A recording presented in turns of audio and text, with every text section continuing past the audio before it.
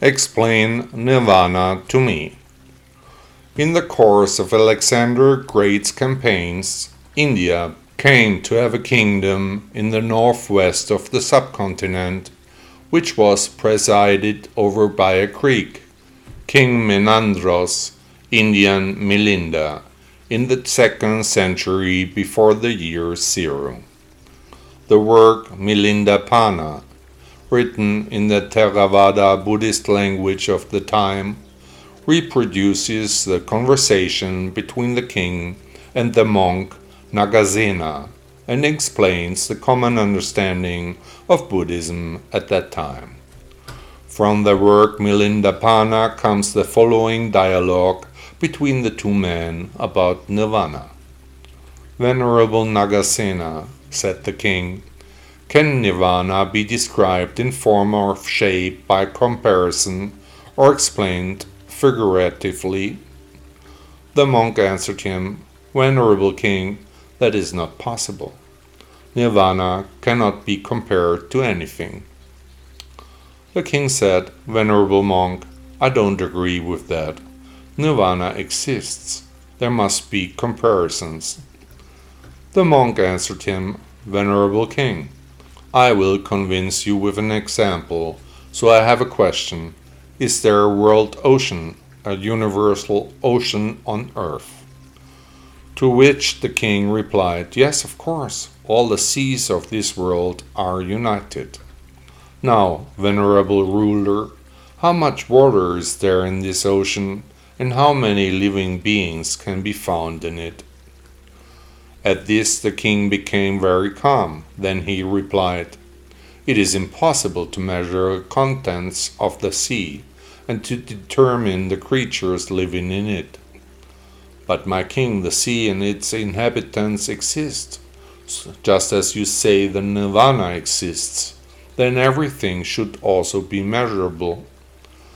Then the king said, This question is far beyond my ability. I cannot do it. You see, venerable king, replied the monk, although the world sea exists, it cannot be measured, nor can the living beings be counted and determined, just as Nirvana cannot be determined, although it also exists. No comparison is possible, no form can reflect the size of the sea, no shape can be used as a comparison. But as an analogy I give you this. Of the gods likewise no form, no size, no shape can be described.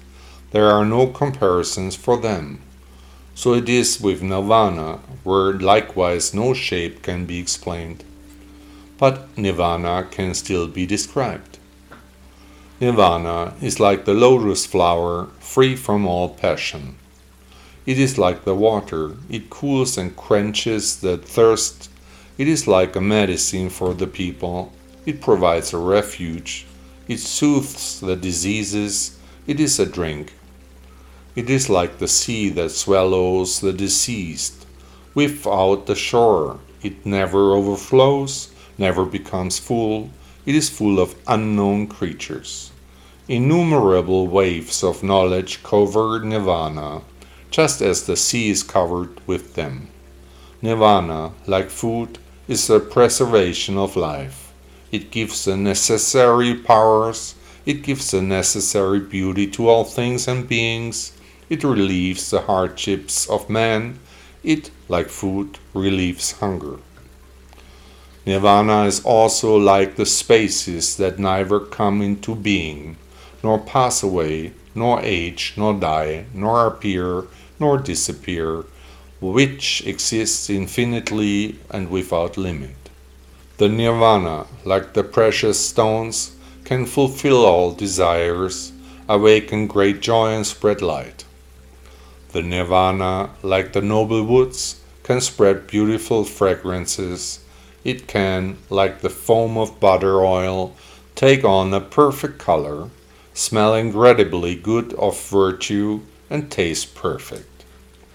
The Nirvana, like the peak of the mountains, is majestically towering, unshakable, almost inaccessible, waiting for the conquerors without passion.